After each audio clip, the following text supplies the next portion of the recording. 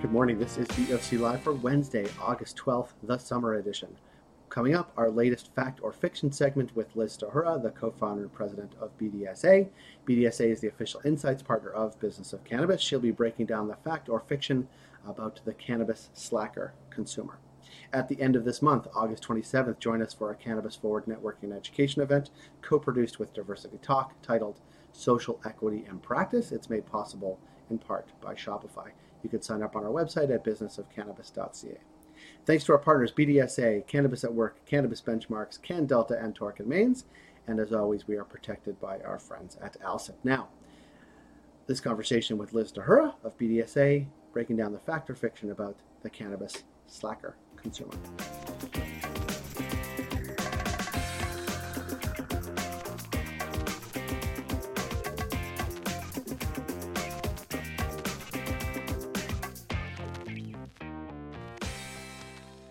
Liz Tahura, welcome back.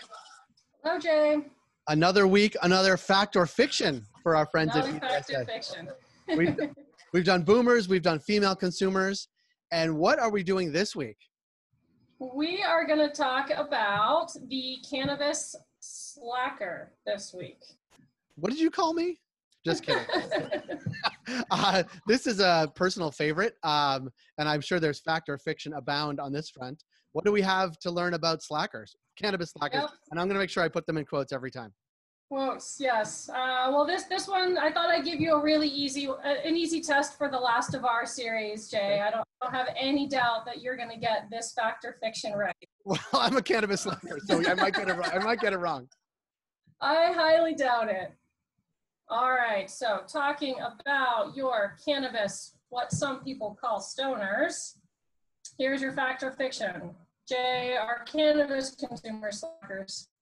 I would say fiction. You would be right. Absolutely a fiction. We're out here to dispel one of the most pervasive and sort of longest standing consumer myths out there. Which frankly, I think in the last 3 or 4 years that we've been out sharing the insights and the data around cannabis consumers and who they are and what they are. This is one of those myths that quite frankly, I think we've done a very good job of dispelling in general, but it is still out there depending on who you speak to and how much exposure they have to the cannabis space. Completely understand that I'm preaching to the choir when I talk to you. And also, of course, most of our audience probably already cannabis enthusiasts or cannabis professionals. So know that this is absolutely 100% a myth. But let's look at some of the data and walk a little bit down the number line. Some of the data points that allow us to dispel this very outdated myth that the cannabis consumer is a slacker consumer. So first of all, when we're looking at Canada, over half of Canadian cannabis consumers, say that 3 times fast, are employed full-time. And that is significantly higher percentage, by the way, than non-consumers. So more likely to be employed full-time, and highly likely to report being very, very active. So having a daily routine, considering themselves to be very social, putting a high priority on self-care, and participating in a variety of activities. So again, we see these are generally very, very active, engaged, and frankly diverse group of folks, these cannabis consumers. To put a little bit of a finer point on it, comparing consumers to non-consumers, when we talk about sort of healthy habits in general, you see essentially very, very equal or similar rates for all of these highly healthy and productive habits, such as prioritizing getting enough sleep, prioritizing eating right, and a really interesting one, prioritizing being physically active. I find this one especially fascinating as you dive into the cannabis athlete. And we're lucky enough at BDSA to have actually a couple of cannabis athletes and one sponsored cannabis athlete on our staff. And it's really, really great to see how these professional and or amateur athletes are utilizing cannabis within their exercise regimes and their training programs to enhance their focus, to enhance their recovery, and a lot of really interesting things going on there. So probably not too surprising to see that consumers are actually more likely than non-consumers to be physically active. So you've got, and again, these are your Canadian, this is actually Canadian and US level 1 consumers together, just to get sort of a bigger pool. But the trends we're seeing hold pretty steady. So consumers, 41% of cannabis consumers report going to a fitness center or gym, doing yoga, Pilates, participating in outdoor recreation. You can see that those numbers are higher than your non-consumer numbers. Really interesting on as a bit of a side note, on the note of athletes in cannabis. So the Department of Psychology and Neuroscience at the University of Colorado Boulder, which is my alma mater, go Buffs, did a really fascinating study with a panel of adult consumers in California, Colorado, Nevada, Oregon, and Washington, and these were cannabis consumers. And they found that 8 out of 10 cannabis consumers have consumed cannabis within an hour before or 4 hours after exercise. Of those that consumed, 70% said the enjoyment of their exercise increased. About half said that their motivation was increased, and another almost 80% said their recovery was boosted.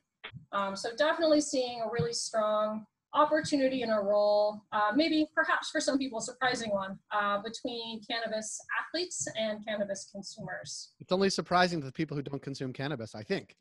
I would agree with that, absolutely. But it isn't just about exercise. So cannabis consumers are pairing cannabis with a number of activities and products. Just like the boomers, so I know we spoke about boomers a few weeks ago, Jay, and I mentioned how important cannabis was within the getting creative or motivated need space, and how that was being one of the most popular or most often cited opportunities or occasions for consuming cannabis. And that is the same for just about all cannabis consumers. So that's an average cannabis consumer response as well. Interestingly enough, these cannabis consumers, they're more likely to be willing to spend more for high quality products. They're more likely to state that they're adventurous than non-consumers. They're more likely to be social than non-consumers. And this is, I think, an especially relevant one these days, especially in the US, but I believe in Canada as well. They're more likely to report being socially engaged and participating in social activism than non-cannabis consumers. So a very, very diverse bunch of highly motivated and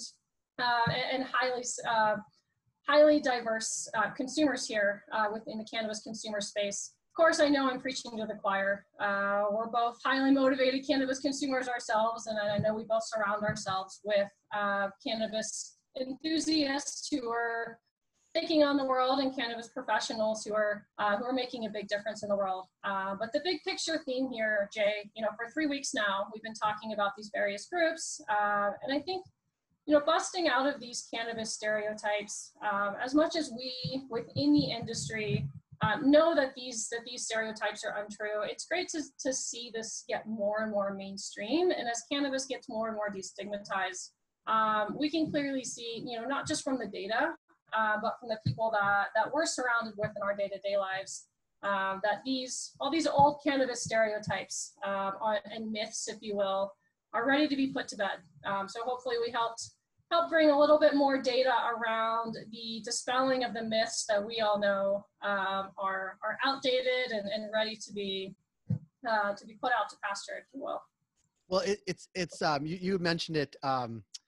It's of course important to developing and getting to market products people want, and understanding the demographics of people that consume is important to do that. I also think, as the general public understands who cannabis consumers are, and it's really everybody, and the myths are dispelled about who is using cannabis and why, it has, know what the right term is, but almost like policy implications as well. Absolutely. Not only sort of big picture political, but I'm just thinking, like, because I'm in Toronto, the number of stores that are opening, once people realize that it's not stoner slackers only going to the store to buy stuff, it's everybody in their neighborhood. And that stigma really changes the dynamic of the role cannabis plays in society, which sounds grandiose, but it happens to be true, I believe. I couldn't agree more. And I think I love that you mentioned, I think that certainly in Toronto and then here in Colorado as well, and of course across the US, the role the retailers play is so important in being that bridge to the community, both the existing cannabis customers and also the rest of the community, and being good stewards and having those beautiful stores like Superette and like the others that we know are out there that really dispel these sort of scary myths around who the cannabis consumer is and what cannabis consumption is all about. Yeah, no, it really, and we're going to watch it, and you've been watching it for a long time, but watch it unfold, see those numbers move, and understand that the general public, how they view cannabis in their lives has changed, and the fact that there are now, and of course, sponsored athletes doing work and participating and competing with sponsorship from cannabis companies. And in some sports, it's more than others. I mean, cycling, this is becoming super mainstream, and it's fun to be part of it and watch it. It certainly is. Yeah.